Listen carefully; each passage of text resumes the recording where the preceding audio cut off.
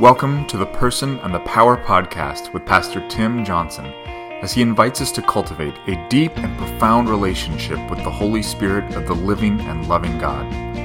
After 25 years of ministry, Pastor Tim's desire is that all of us would experience both the Spirit's transformational intimacy and the supernatural activity in our daily lives. Now, here's Pastor Tim. So our next door neighbors as we were growing up were the Howards. So we lived at 314 Helm Street. They lived at 312 Helm Street. Makes sense, right? So great friends. Oh my gosh, incredible memories. Still, I'm sitting out here by a fire tonight and just thinking, fires are great places to reflect and meditate and pray. And I just remember great times with the Howards. Chris was my age and my twin sister's age. So me and Pam and Chris about the same age. Chris was just a little bit younger, maybe a year or two. Teresa was just maybe a year older than me and Pam. Mary Julia was my brother's age, Michael. I had a secret crush on Mary Julia. Don't tell anyone. And then there was Joe Howard. He was older, I think, even than my brother, Michael. And so, but all of us, most of the time, it was all of us except for Joe, but even all of us had great times together. Oh my gosh, we lived just a couple of blocks away from a Sears warehouse. So if you remember anything about Sears, they used to sell appliances, maybe they still do, but in the back where we would go, there were always refrigerator boxes. Can anyone say fort? Cardboard fort. They also made for great sleds on snowy and icy days. But especially in summertime, we would make our way to the Sears, back of the Sears store, and we would raid their dumpster and cardboard boxes and use them, again, forts.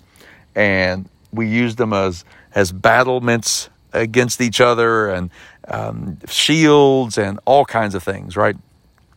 I also remember there was an IGA, probably another 2 or 3 blocks past the Sears, and we would walk every now and then. We got permission to walk through the alleyway past the Sears onto Dixie and pick up some candy at the IGA, the local IGA. Candy cigarettes. I'm not trying to make a political statement here, but candy cigarettes and Neckos and dipsticks and wax. Come on, wax bottles, right? Those wax bottles that we would love to chew on and suck all the juice out of, and gum of all kinds, bazooka gum and all of that. So we would make our way to IGA and together and spend our hard-earned lawn mowing and leaf raking and snow shoveling money. And we'd all go down together and have a candy fest at the local IGA. And speaking of lawn mowing and leaf raking and lemonade standing, right? We would have lemonade stands.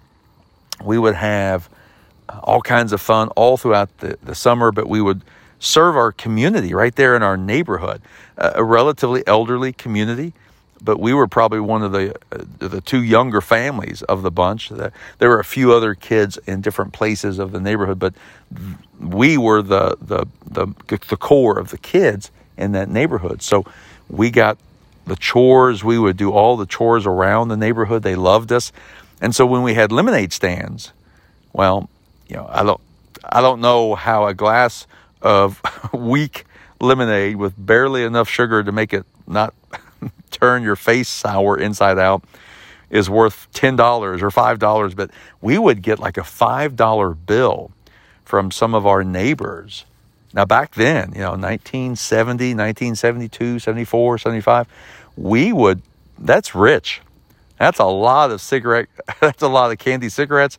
That's a lot of gum, bazooka gum right there. And so we just had a blast. In a good way, we ruled our neighborhood in many ways by doing, again, good deeds for the neighbors. And we had haunted houses. And the haunted houses, I remember they were at our house, 314 Helm Street, because we had a basement that was as scary as they came. You could enter the basement from inside, but the basement's not finished. The basement was a dirt floor, all dirt downstairs in the basement, all dirt. And there were like 3 or 4 different rooms, and again, all dirt, just if you can imagine. And some places had just those hanging 40-watt dingy light bulbs. It was spooky without adding the haunted to the house. You could also access it from a door, we called it the stoop. So right there at the stoop, right there in the doorway, we would put our hose, our garden hose and rakes and shovels. But then these concrete steps, you would take the concrete steps into the basement, and thus began your haunted house experience. Oh my gosh, there's one room. None of this is politically correct today, okay? I get it, right? But there is one room that, and I don't even know why this room was sectioned off the way it was, but it was boarded up with old boards, half boards and half tin. And so while we're playing in that room, I don't know, you remember there's things. We used to ride bikes without helmets. We used to drink from the water hose without, even thinking about. And yes, we used to play in the downstairs basement and in the haunted house in a room that was dirt floor, half wood and half tin. No one got cut that I remember. But in that room was always our insane asylum, where we would have 2 or 3 people in there. We would recruit the kids from the neighborhood. Oh my gosh. We would have not only a blast, but we would start the week of Thanksgiving, the week of Halloween. It felt like it went all the way to Thanksgiving. We would have it for a week. And our big, of course, culmination, our big climax of the haunted house was on Halloween night. And we charged, 50 cents, $1. And people they would not go through it one time. They'd go through it 20 times. And we would go through it ourselves. And we were part of the actors and actresses who played the parts, zombies, all that. Crazy, wacky stuff. They had a basketball goal on their garage. We did not. We had a pool. So we had a pool. They had a basketball goal. It was separated by just a little post fence, right? A couple of posts here, wire fence, but, big wire. Wasn't like a chicken wire fence. It was just a big wire fence. We'd crawl over. There's a tree right there on the fence line. I'd grab one of the branches and just simply swing my legs over the fence. And I was over on the Howards. They would do the same, and they'd be over in the Johnsons. So we had the pool. I don't remember, the $9.99 pool from Walmart or Kmart. Remember those? Remember Kmart's? We'd have those. We'd have a pool, the sand at the bottom, and then fill up ice cold water from the hose, and we would play in the pool, dodging horse flies. Oh my gosh, all summer long. And during the evening, we'd go over to the Howards, jump over the fence, and we'd play basketball on the garage, the basketball goal that was attached to the garage. Well, one year, I don't remember. I'm just going to call it 1974. Yeah, let's call it the Tomato War of 1974. The Tomato War of 1974. You've heard of it, right? You read it in history. You studied it, right? So I don't remember who started it. I don't remember who fired the first volley, who launched the first tomato. All I do know is it went on for probably a week. It was during the late summer when the garden was near the end of producing the tomatoes. And I remember getting as many old, rotten, but still throwable tomatoes. And we began to launch them at each other. Oh my gosh, literally just across this fence. We would be in the pool and we'd launch. They went in, they had a big yard too, and a big garden. Mr. and Mrs. Howard always had a big garden. Mr. and Mrs. Johnson, my mom and dad, we always had big gardens. And so they'd go get their tomatoes, and they'd go from behind the garage, and they'd launch their tomatoes. And we would launch ours from our fort, which was the swimming pool. And we'd go jump out of the swimming pool, run down in the backyard, grab tomatoes, come back, launch all these tomatoes at the Howards, because again, that's what you do in the Great Tomato War of 1974. We didn't talk. I guarantee you there was a time, probably a good couple of weeks, we probably didn't talk to each other because we were so, that tomato war took its toll. But I remember, for the point of this podcast, I remember one specific moment. They had grapevines. We did not. I love grapes. I've always loved grapes. Grapes are probably my favorite fruit. I love oranges, love apples, pretty much love every fruit there is known to mankind. But grapes are my thing. So I remember, now Mrs. Howard was so sweet. I mean, just like my mama had a pantry full of Hostess ding-dongs and cupcakes and Twinkies and you name it, all the healthy food, right? For when the Howards came over, which was almost every day. Well, Mrs. Howard had her own pantry full of stuff for when the Johnsons invaded and raided the refrigerator and the pantry over there. But the one thing, Mr. Howard was a little bit tougher and rougher.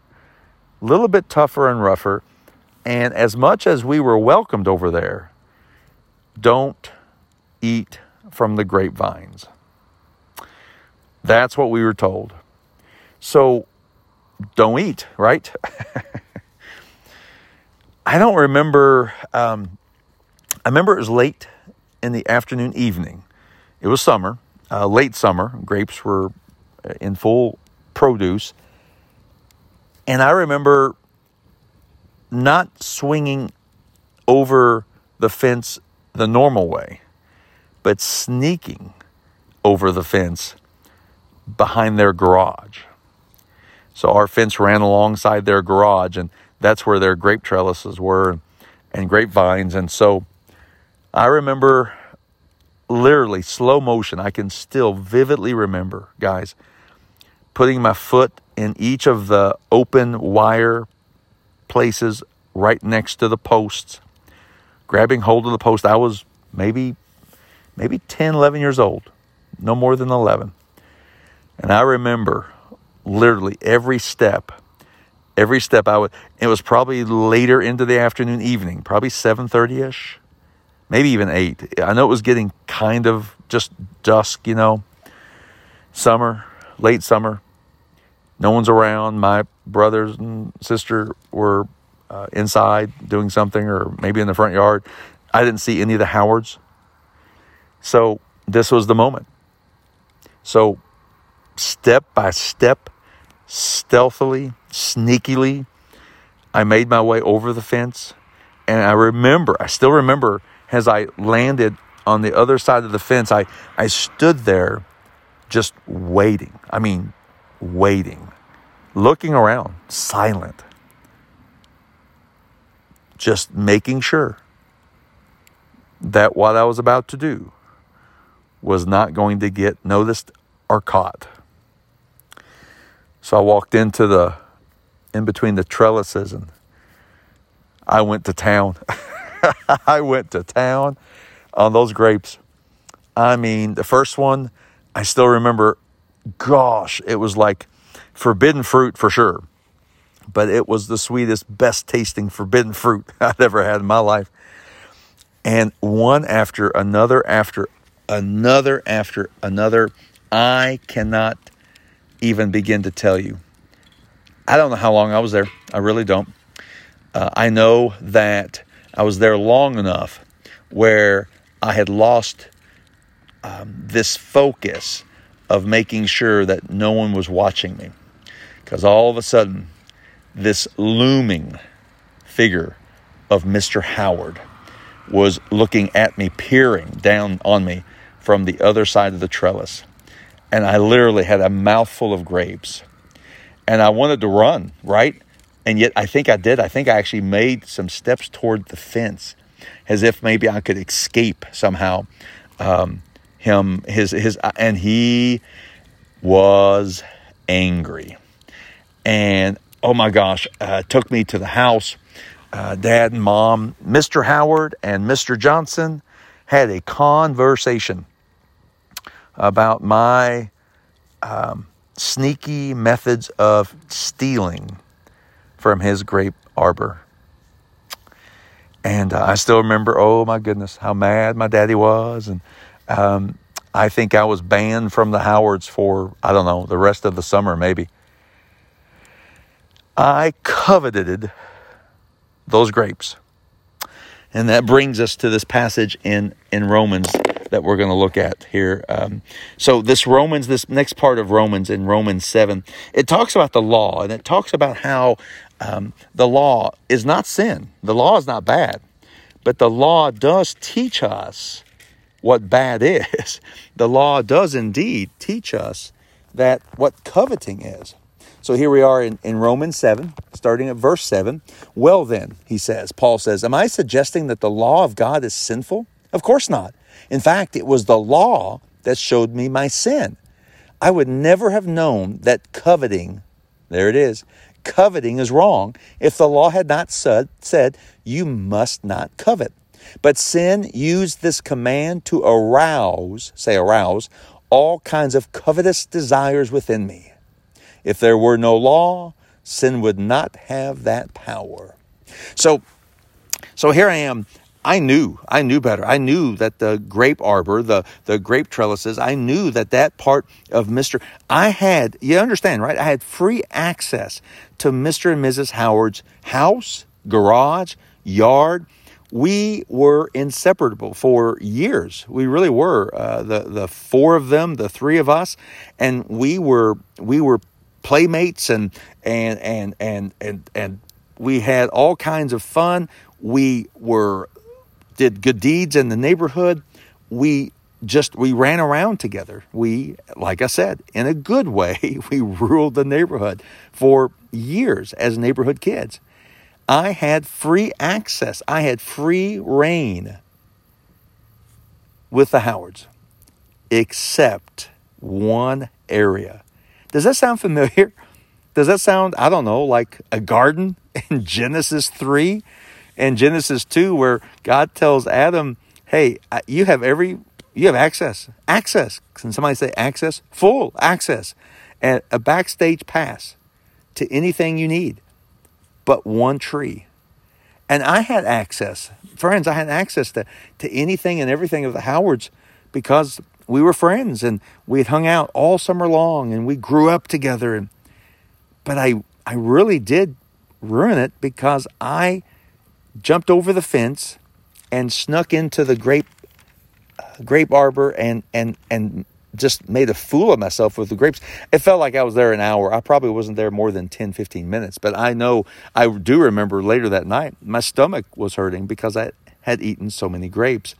But it was that coveting, this passage of scripture that says, verse 8, but sin used this command to arouse all kinds of covetous desires within me. So right next to the grape arbor on our side was a really big maple tree, huge maple tree. And that's where I learned to box. My daddy put together filled a burlap bag, a sack with all kinds of old rags and hung it from one of those big limbs. And so I would learn actually how to box and just mess around right there at that tree. But guess where I looked? Literally, the grass or grapes or grainer or graper on the other side of the fence. I always, for months and probably years, I looked at those grapevines and I literally coveted those grapes until one night at 7 or 8 o'clock in the evening, that covetous desire within me aroused. It was so aroused that it was now sin. I had broken the command of not going across and taking grapes. I broke trust. And I think that's what Paul is trying to say here, because he goes on in verse 9. At one time, I lived without understanding the law. But when I learned the command not to covet, for instance, the power of sin came to life. Verse 10, and I died. So I discovered that the law's commands, which were supposed to bring life, brought spiritual death instead. So again, you have to go back to verse 7. We understand that the law was not bad. The law of God is not sinful. Of course not. But the law helped us understand and helps us understand what is sinful. And because of the law, now with that understanding of what is sinful, so once again, go back to the garden, okay? Genesis 1, Genesis 2, Genesis 3. When God says, you can eat of any tree of the garden except one, what stood out to at least Eve and Adam? Because Adam was there too. What stood out? The except one. So now, how long? We don't know how long. A lot of times we read Scripture so quickly that we forget that there was probably some time has passed. So we don't know how long that Adam and Eve were in the garden without sin. We think it was of some kind of time. We don't think it was just a few days. But whatever the case, there was a tree that they were not allowed to eat from, right? The knowledge of good and evil. Don't eat from that tree. And so as they were asked not to eat from that tree, what tree did the enemy use to arouse their desire? The one command that told them not to eat from it.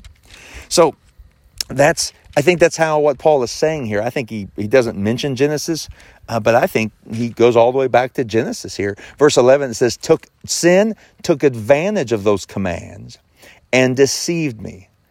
I got to believe Paul's thinking about the garden. Come on, Eve, Adam, deceived. It used the commands, to kill me. But still, the law itself is holy, and its commands are holy and right and good. The law is not bad. The law of God, the commands of God are not bad. But only by knowing the commands do we know what is right and what is wrong. And Satan is the deceptive one, isn't he? Satan is the one who comes and uses the very law that is supposed to keep the margins in place, the guardrails in place, the fences in place, if you will, the very fence that I climbed over, to put those in place and say, that is wrong. And what does Satan do? Uses the very laws that God says, this is for your benefit, Satan uses for our destruction. And we have to be understanding of that. We have to understand there's a lot of talk at times about how bad or good the law is or was, and what part of the law should we obey, and all of that. There's so much debate. As a pastor, I've had too many debates about what parts of the law. But here's the thing: Paul is going somewhere here. I've said before, this is why we're doing the podcast with the person and the power with Romans 6, Romans 7, and Romans 8. If there were 2 pages of Scripture, I'm looking at my Bible right here, and literally on one page, 6 and 7, and another page, 7 and part of 8. And so if you tear both pages, I've got all of 6, all of 7, and all of 8. If I were exiled or if I were in prison, I would want Romans 6, Romans 7, and Romans 8, because it's heading somewhere, guys. Sin is dead. Power of sin, dead. Romans 6. Now Romans 7, the law, not bad. In fact, he says in verse 12, the law itself is holy, and its commands are holy and right and good. But Satan uses it to arouse covetous desires, which lead us to sin, because now we have this right and wrong in front of us, and doggone it, if we don't lean toward the wrong. Only by the power of the Holy Spirit can we lean to the right. And I'm not talking in any political mean at all. I'm talking about what is right, what is good, and what is holy. Only by the Spirit of God can we lean to what is right. And that is where Paul is leading us here in the next few verses and in the next chapter. All right. God bless you. Enjoy those grapes. Just make sure they're yours, okay? We love you. Be blessed. Pastor Tim is the co-founder and teaching director of the Joshua Center, a leadership training ministry which provides deep biblical roots to great movements of God. He's also the senior pastor of Frimer's Chapel, a country church by a creek, reaching 13 countries on 4 different continents for Jesus and his kingdom. Join us next time as we grow deeper in the person and the power.